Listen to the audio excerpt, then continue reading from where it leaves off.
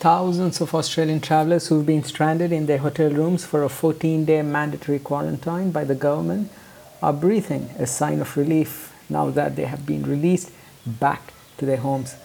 There were those who were satisfied with the treatment they received at the hotel, and then there were those who felt like prisoners confined to their rooms 24 hours a day, watched by police, provided below par meals, and felt tortured without direct sunlight and fresh air.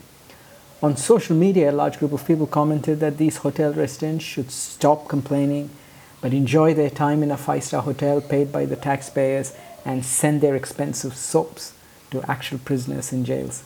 They even blamed them for taking a holiday during the COVID-19 pandemic. What do I think?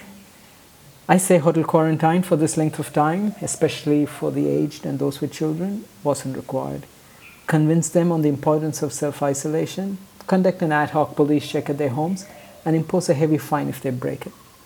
Make self-isolation a pleasant experience for people and not make it look like a punishment.